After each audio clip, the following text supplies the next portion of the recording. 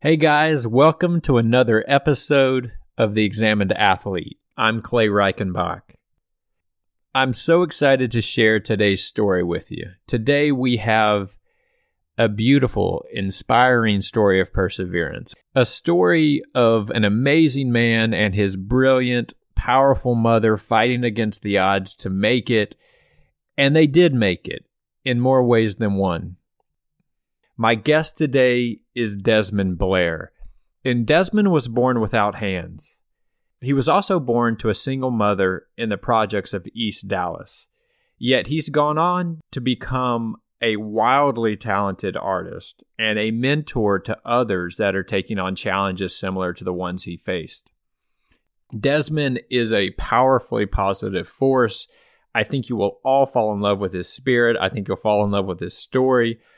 But I really think Desmond's mother may be the star of this episode. Desmond, if you're listening, I'm sorry to tell you, but I just fell in love with Desmond's mother. I'm a mama's boy myself, and I was so touched by the way he described their relationship. I was so touched by who she was to him and what she did for him and what she sacrificed for him and the standards she held him to.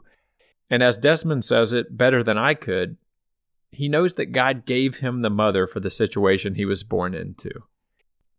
Desmond shares about the challenges he faced growing up without hands. He shares some amazing stories and anecdotes about what he went through.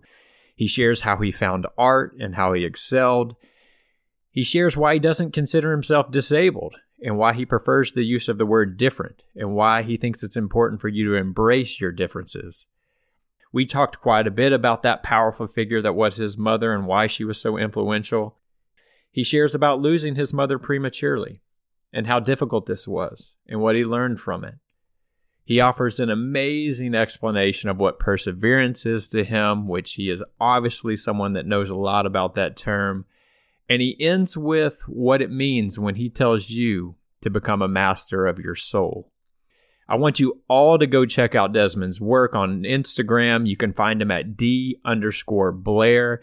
And if you're interested in purchasing a painting from Desmond, you can go to pencilonpapergallery.com. That's pencilonpapergallery.com.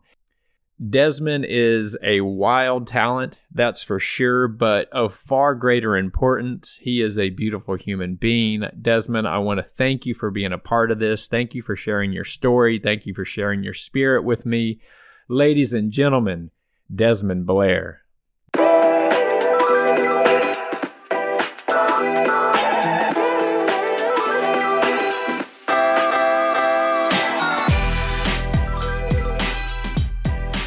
Desmond, thank you for joining me. I've admired you from afar for a little while now, so I'm excited to get this story behind the smile and the spirit and hopefully have some of that smile and spirit rub off on me. Well, let's start from the very beginning. Why don't you start by describing for listeners the limb difference you were born with? So I was born with what my doctor described as bilateral hand absence, which means I didn't develop my fingers. You know, after I was born, I think I was a month old, I became a patient at Scottish Rite, and then the doctors there working with us, it was just, it was a mutation and one of those things that happened. Don't really understand why. There was nothing wrong with my mom or going on with her at the time. It just was one of those things that happened after I was born. I'm fortunate because her mindset was from the jump, you're going to get an education and we're going to figure this out. Yeah, we're going to get into your mom because I'm also a mama's boy. So I think we're going to bond there a little bit. But before we do that, so you were ostensibly born without hands, or at least without fingers. What were some of the biggest challenges for someone born without hands? And if you could, share some of the physical challenges, but I'd love to hear some of the mental and social challenges that stick out from growing up. So when I was a kid, like earlier on, you don't think about it until you start going to school, like some of the more mental challenges and stuff. But just earlier on, I remember when I was little, just doing day-to-day stuff, learning how to eat. I actually have a prosthetic here with me. I can send you a picture of it. But yeah, send us a picture and we'll post it. This was one of my first prosthetics. So before I learned how to hold a fork and spoon with my hands, I used to use these things, and they were like bracelets, and I'd slip them on, and the curve in the spoon was how I would eat my food. So I think earlier on, like when I was younger, I can remember getting frustrated about a lot of things. My mom and my grandma, they were both really instrumental in helping me to deal with that, because my mom didn't sugarcoat the fact that you're different. This world is designed for people with fingers. You don't have those. So what we have to do is everything, or just being able to do things like take care of yourself, get dressed, eat a meal. We're going to have to find your way to do those things. I can remember I had already started school, but I was about 5 or 6. I hated dress shirts. But we go to church every Sunday, and there was just this one Sunday, my mom was like, nope, I'm not helping you this morning. You got to figure out how to do this on your own. Of course, I got mad and I got frustrated. You know, if you want to try this for fun, just ball your fists up and try buttoning or unbuttoning your shirt top to bottom. But I had a lot of those, I think, little moments earlier on where it was just learning how to adapt to be able to function. And my mom was very adamant about that, because her concern was I may not always be there, or you may be with family or something like that, and they don't know how to help you, or they won't be able to help you, or, you know, eventually you're going to be an adult one day and you got to learn how to do these things. So earlier on, it was just really like learning how to work through the frustration with adapting to things in a world that wasn't always designed for you. Well, you mentioned frustration a couple of times. Would you have described yourself as this joyful, optimistic personality that we see today? It sort of radiates off you today. Were you that way as a kid, or did the frustration get to you somewhat? I was always pretty happy. It's just when there would be like certain things when I was a kid that would like drive me nuts. So like dress shirts or tying shoes, I learned how to tie them with my mouth. And so when I would get my shoes, I learned how to tie them with my teeth. But then it's like when you're wearing them and you've been outside and they come untied, it's like I'm not doing that. I want to ask you something, and this sounds like it started from a young age and maybe through your mother. You say you're not disabled, you're different. I want you to explain the difference between the two. What's the reason for the distinction between disabled and different? What does that mean to you? The difference between being disabled and being different to me, it's more so an internal thing. And I really do, I think I get that from my mom, both my mom and my grandma, because just being at home, disability wasn't a term that they used to describe me. You're just different, and we have to figure out how you're going to navigate things. That was always echoed to me. And then when I would tell my grandmother that I couldn't do something, she would recite Invictus to me, and then eventually make me recite Invictus. I kind of learned that if I start to complain about it or get down about something, then it's like, I'm like, Grandma's just going to make me recite Invictus. You're not solving anything. Yeah. But I appreciate it now that I'm older, because I see what she was doing.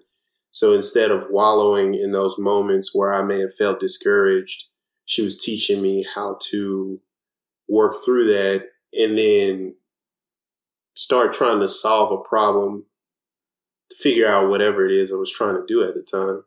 But I guess that mindset is just different and not disabled. It was echoed at home to me like over and over again, because the moment I would say I can't do something, my mom, she would follow up with a question.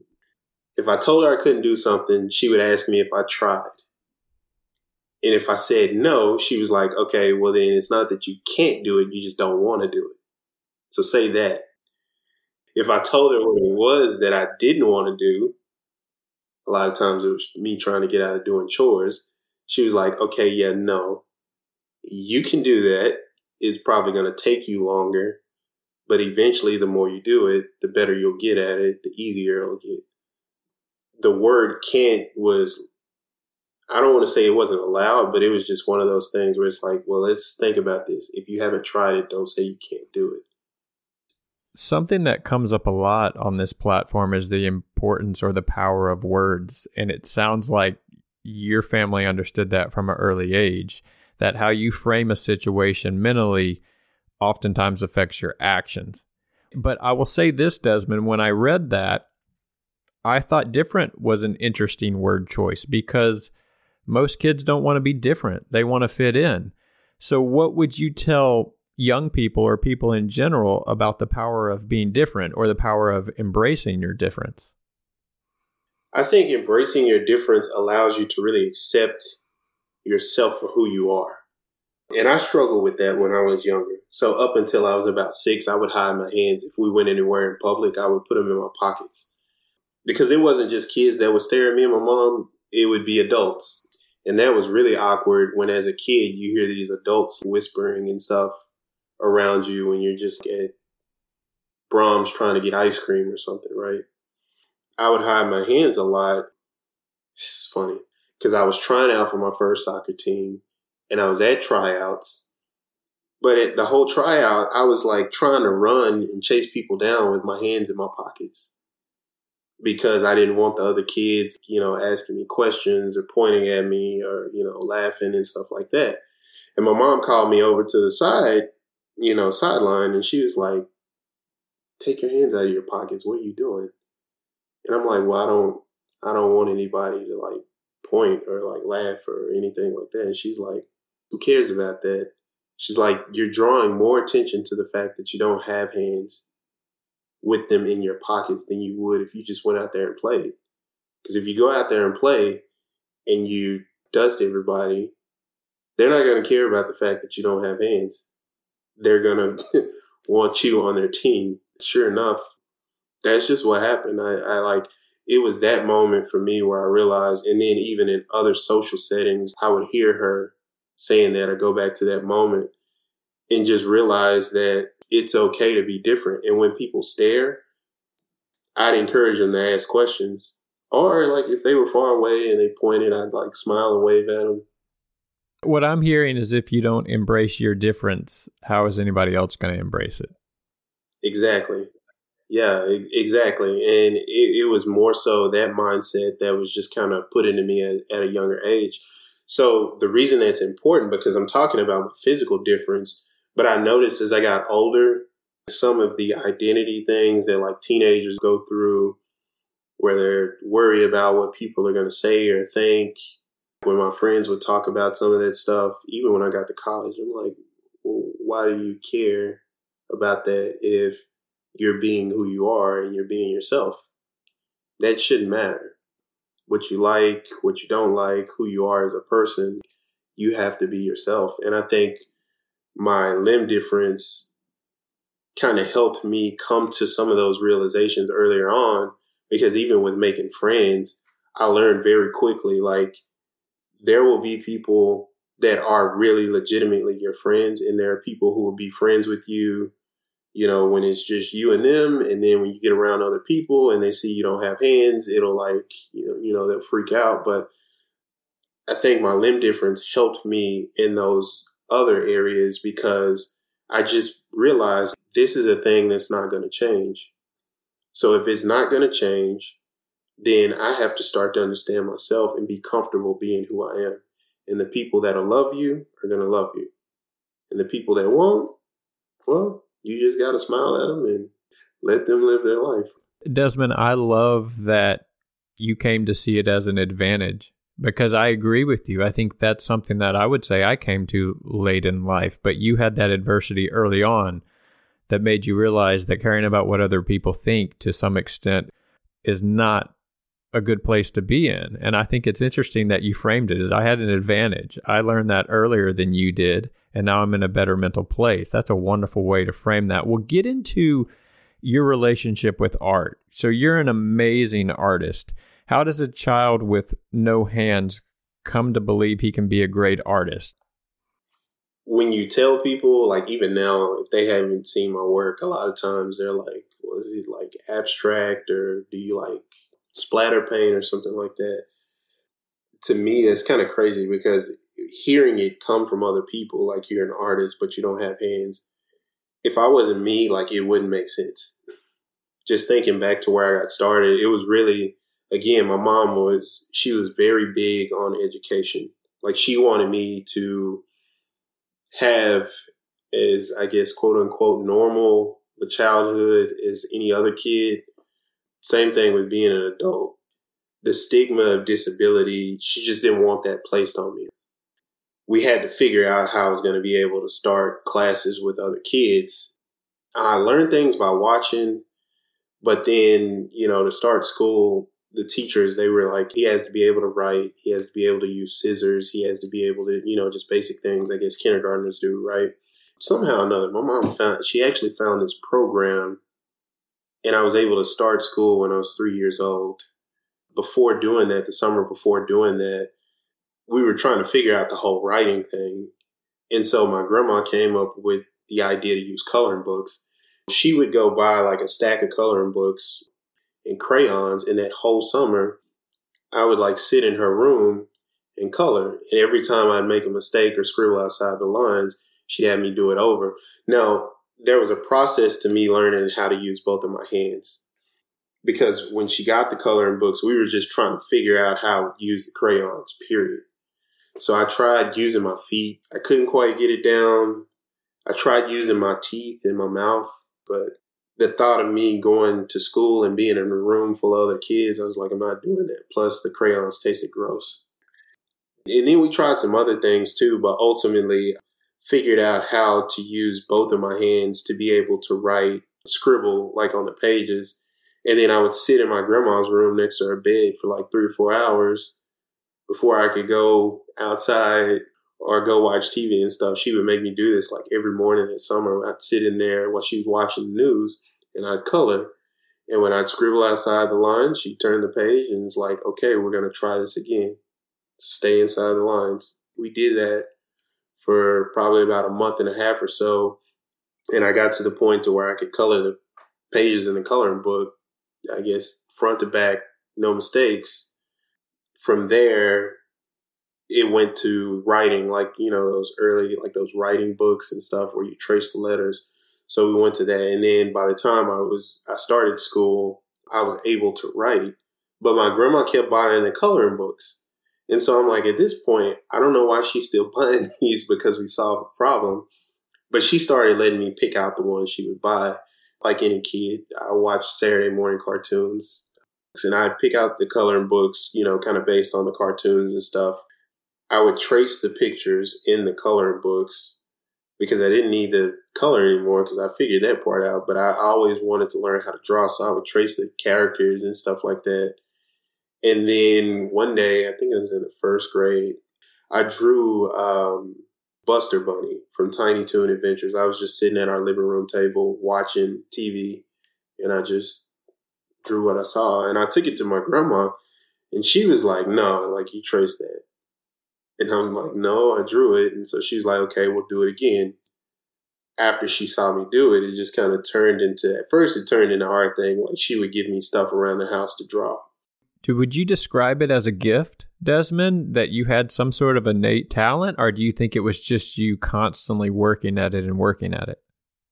I think maybe a little bit of both, because you have to understand spatial relations and proportions to be able to sit down and draw something like that you're looking at and have it make sense.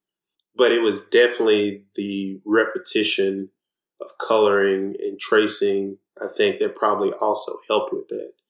So I feel like it was a combination of things that just kind of melded together. And then my mom figured out that I was like really into it. When she realized like, okay, well, this is what he likes to do, she would buy me like sketch pads from Walmart. I found Bob Ross. And so it just kind of went from there. Well, before we get into all that, Desmond, let's pause and talk about your mother for a bit. Like I mentioned early on, I'm a mama's boy. You're mentioning your mom and your grandmother over and over again. My mother's a prevailing force in my life also. She's my comforter. She's my mentor. She's my friend. She's my critic when I need to hear a hard truth. And I know how powerful your mother is in your life. So I want to hear more about her. Why is she so important to you? I don't know how to explain it. God gave me the mom that I needed for the situation that I was born into. And I can't put it any other way. Because from the very get-go, she didn't see my limb difference as something that would make me less than, something that would hinder me. It was just like she knew, okay, this is the reality of the situation that we're in. And she's very big on education. She was more concerned about that. I'm going to do everything I can do to make sure he gets the best education that he can get. From a very young age, there weren't excuses, or my me not having hands wasn't an excuse for me not doing something. She would even tell my teachers once I started grade school. So it was funny because like every year she would take me up there, meet with my teachers, meet with the principal, and she would tell him he can write, he can do all of these things. If he tells you he can't do something, call me and I'll get it like sorted out. Because she wasn't going to let me, like, I guess, take advantage of the fact that, like, sometimes people underestimate you, I guess, right? Yeah, I want to linger there for a minute on the idea of high standards, because your mother demanded excellence from you. I think that's the word you use on your website, and I love this. I can picture a mother demanding excellence. My mother demanded that excellence. What do you think an expectation of excellence did for you growing up? Again, going back to the whole being disabled thing, it allowed me to overcome that. Just because we would figure out how to solve a problem at home, that doesn't mean it was done. It's like, that was the first step. Like learning how to use a fork and spoon without my prosthetics. The prosthetic was the first step because I could eat my food. Now what happens if we go to a restaurant? Or what happens if we go out of town and you forget to pack it? You're not going to not eat. So we have to figure out how to refine those skills. This is why she would talk to my teachers, because I spent so much time doing that. It's funny because my mom, we would have conversations even when I was little, because she didn't do the baby talk thing with me. She talked to me like a person. And so I was pretty advanced. She read to me a lot too. So by the age of 3 or 4, I was already reading children's books and stuff like that. So she knew I was like smart. I think that also was another reason that she expected that excellence, because she could show me how to do something 1 or 2 times and it's like I pick it up. And so she would tell my teachers that I know what he can do. Don't let him fool you. Call me if you have any questions. And she was always there first day of school. So my 4th grade teacher, first day of class, even after having this conversation, he was still kind of like, well, I got this kid in my class and he doesn't have hands. I don't know what to do. So he starts teaching math. He gives everybody else, like they pull out their books and they start, they turn their worksheet. And so he starts writing problems out, multiplication problems out on the chalkboard. Well, he put me in the corner at this desk and gave me some multiplication cards.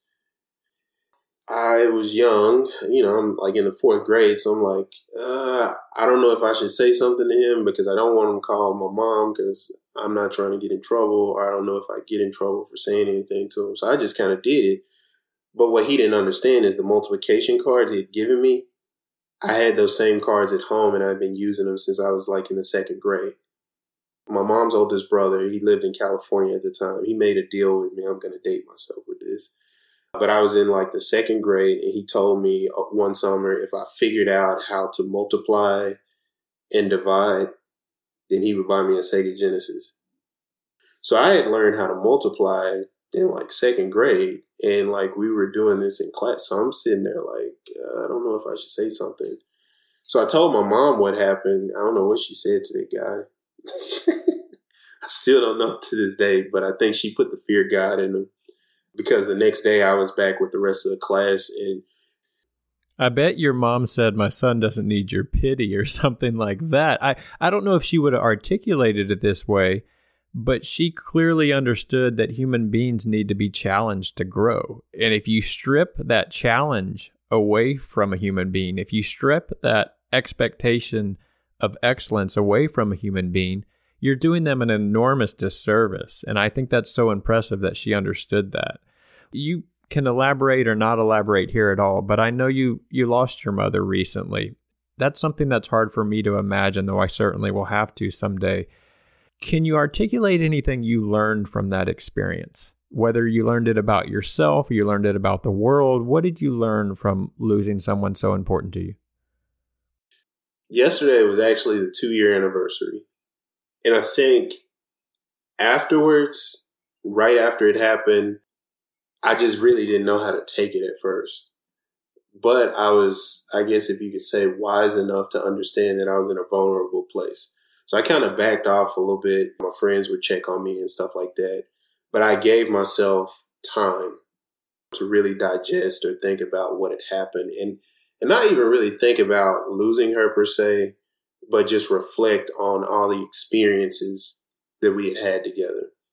Because I tell people this all the time. She was my mother, but she was also like my Bill Belichick. She's the Bill Belichick to me being Tom Brady. She would sanity check me on things. She, it's like conversation starts. How are you doing? What's going on? I could tell her whatever I was thinking about. Then it was like, okay, if you're struggling with this, now we need to talk about what you're going to do. What you're going to do about it. Let's think our way through that.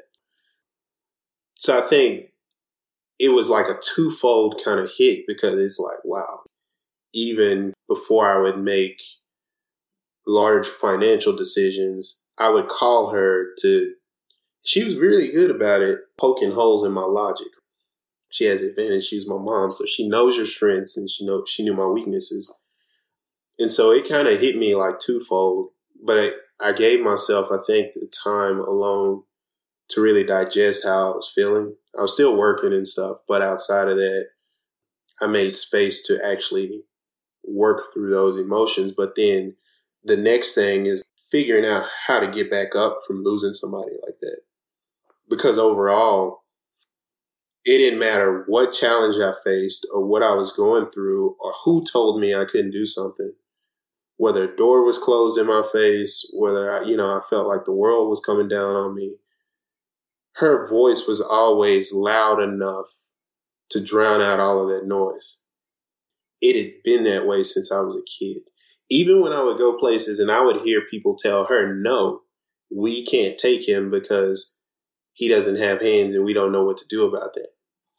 We get in the car, have a conversation about it. She finds something else, and I'm speaking of her finding programs and extracurricular things to like keep me involved in and keep me active. If one person would say no, okay, well, we just got to go to the next person. In the meantime, and a whole time in the background, whatever it was I wanted to do, she taught me enough. Like, if you want to do something, take it serious. I'd be training or practicing or doing all this stuff without people knowing. Because she's like, when we get the yes, you got to be able to go in there and like set the ground on fire. Because people are going to underestimate you off top because of how you look. Just having her be there to be that voice that cuts through that noise and figuring out how I find that voice or amplify it on my own, that was probably and still probably is like, it's gotten better. The ATF program, I think, helped a lot with that. But finding that voice on my own, that was the biggest challenge. And then just, it's my mom. Like, so being able to pick her up and go to brunch and versus you think about the times when you were a kid and like she would take you to McDonald's and stuff. And now you're able to just take her out for lunch and stuff like that. I do miss those things and just getting her thoughts on stuff. Yeah. I mean, you're speaking my language. She's the first person you call. No, if things are going well, if things are going bad, if you're confused, you mentioned a financial decision. I mean, that's the same for me. And to lose that is challenging in itself. But what I loved about listening to you, Desmond, was you kept talking not necessarily about what she was saying to you, but about her actions. And she was teaching you through actions. And I think that's how kids learn. I've read a book on parenting because I'm a parent of 2 girls. it hit home with me that your kids are going to remember what you do more than what you say. And you kept pointing out these things that she was doing. And now we're going to get to this later, but you've become that role for kids in your life through your work. And I think that's a direct relation to who your mother was and the impact she had on you. Well, you mentioned ATF. Let's get into ATF a bit, which is the Adaptive Training Foundation. This is where I first became aware of you. I didn't know coming in that I was going to get such access to what you guys were doing, but I was overjoyed. I got to sit in on your morning meditation. And this is all from memory, so correct me if any of this is wrong, but I remember the end of that morning meditation on your very last day, the day of your graduation. You all shared something that you understood you now deserve, that you didn't understand that you deserved when you started. And I think you said something of the fact that you deserve to walk into a room and be the baddest guy in the room, or something of that like. I can't remember exactly. It was something surrounding confidence. You had deserved confidence to understand who you were and believe who you were. Walk me through what you were speaking to in that moment. What I was speaking to in that moment is it's something that I think that's personal to me, because I work as a project manager for Scottish Rite Hospital, and going to work every day, like, it takes me back to being a patient. I always wondered if there were adults like me. I met other patients, but it's like I always wondered if there were other adults out there like me. And I think being an adult with the limb difference, a lot of times you are the only person in a room or in a situation with that limb difference. And in that moment, my statement was geared towards, from here on out, with my limb difference or whatever, not even thinking about that. I just want to exude that energy when I walk in a room that, okay, this guy, he's missing his hands, but there's something like different about him. That statement, I think, was more of an affirmation or a commitment to being able to do that. And I had to get back to that point after losing my mom, because she was the one that, I called, and it's like, you get the locker room, like the pregame warm up speech, before you go out and do something big. Just being able to learn how to do that myself. So when I go into those situations, or when I go places that I haven't been, or I'm around people I haven't been, they see that I'm different more so than they see a disability. Well, what I'm hearing is no matter what room you walk into, not only do you know you belong, but you know that you deserve to command that room. You deserve to have the confidence to make an impact on everyone in that room. I think that's a powerful statement, but let's talk about coming into ATF. This is again from memory, but they showed your self-portrait on your first day of class in the video, and they showed your self-portrait on the last day of class. And I still remember it. The first one you drew was of a man with his shoulders down, slouched, his head down. He looked meek. And then the last one you drew was of a man who looked like a superhero. Talk to me about that transition. Where did you come in mentally? Why did the self-portrait on day one look the way it did? And then how did it transform into this superhero self-portrait on day, whatever the last day was? When I came into ATF, I had lost my mom. One of the things I had started doing to kind of cope with it was running. So I started running about 3 miles a day. But I was trying to just figure out, it's like, okay, what do I do next? Because a couple of months before she passed away, she helped me just with a very large career decision. After she passed, it kind of hit me like all of this work from when I was a kid to now, it's like it's finally starting to happen, right? And the person you want to share it with the most is no longer here. It was hard for me because when I was little, we lived in the projects in East Dallas, Southeast Dallas.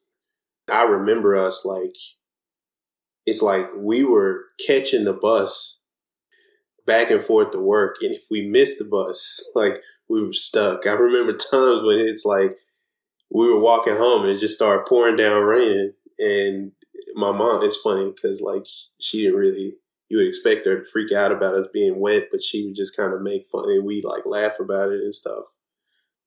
But going from that to then we went from the projects to an apartment.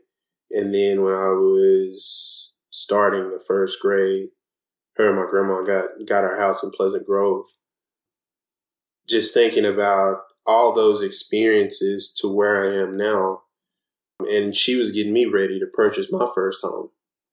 We got here, but now the person I want to celebrate with the most is not here anymore. I felt kind of hollow and just, I guess, a little confused in starting ATF because it's like, okay, well, which way do I go now? Like, you did all this work to get to this point. Well, what do you do next?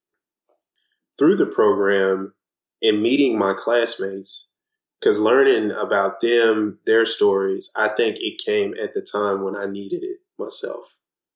All of us had in common or had some sort of difference in common, but our perspectives and our life experiences were very broad. But we were able to unify in that space and understand and relate to one another because of those experiences, right?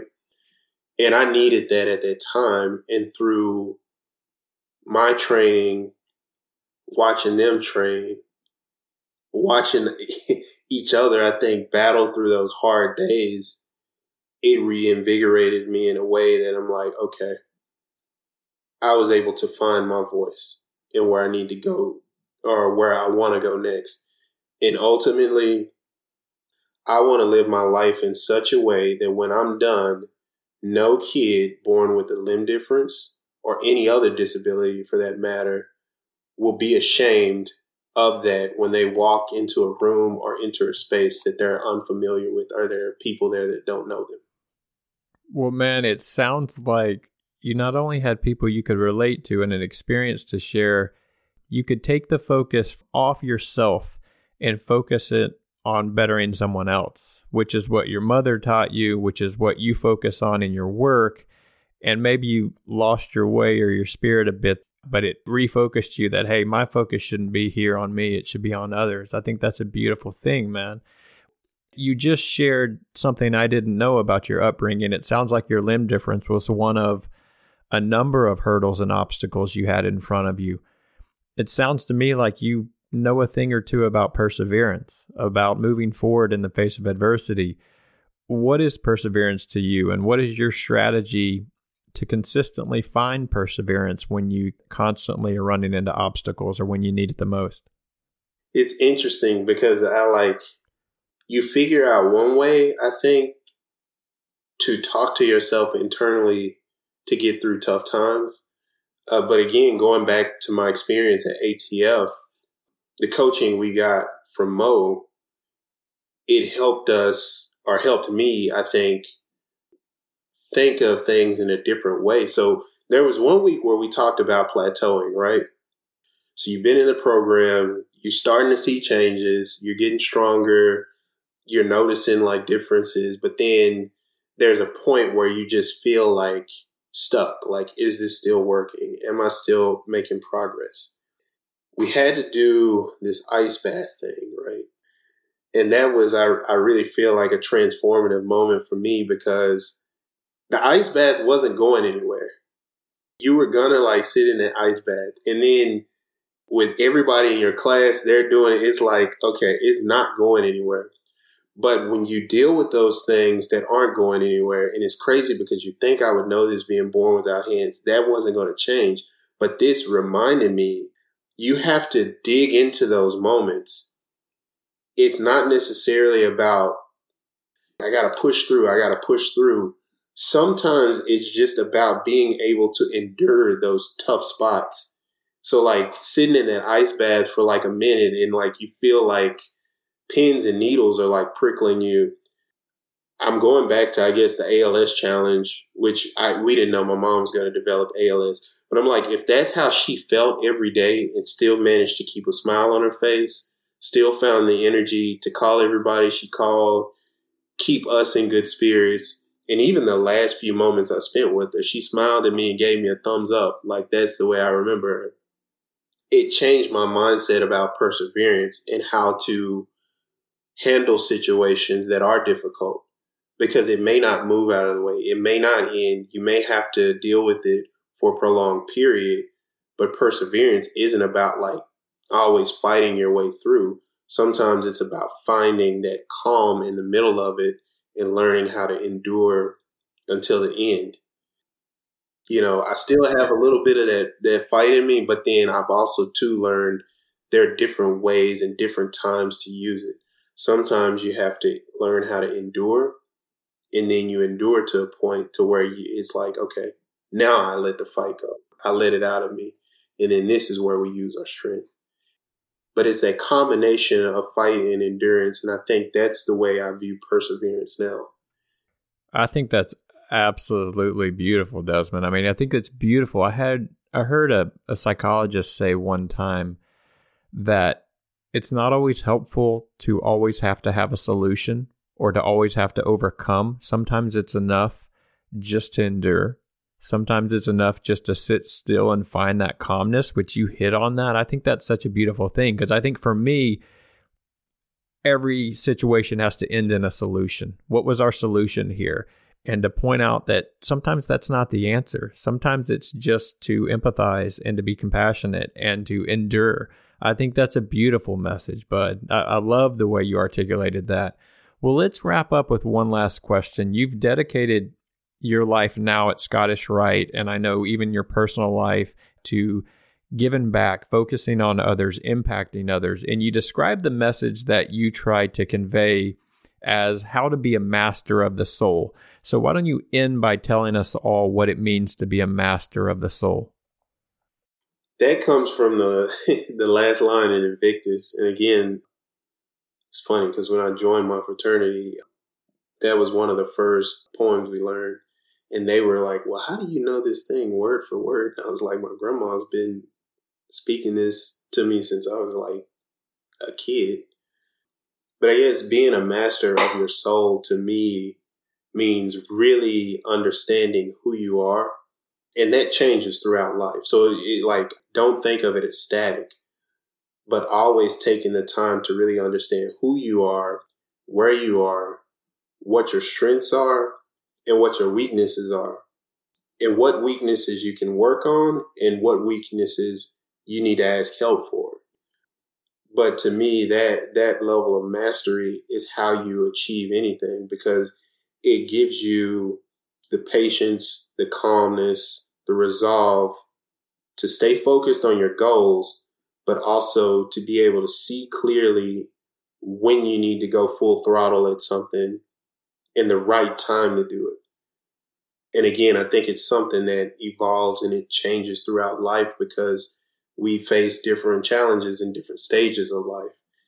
If you can conquer the internal and get that voice sorted out to where it screams at you in a way that keeps a fire lit inside of you, that's the way I want to do life. And even on the days where it's like, I feel like I'm dragging, there's still that voice inside of me. It's like, get up, move. And being able to do that and then just keep that fire, I think, going internally, whatever you're passionate about. For me, if it's art, if it's helping people, technology, training, being able to find that voice and keep that fire going, I think that's how you master your soul. Beautiful, Bud. Absolutely beautiful. I thank you so much for your message, for your story, for your spirit. This has just been wonderful, man. Thank you for your time. Thank you. Thank you.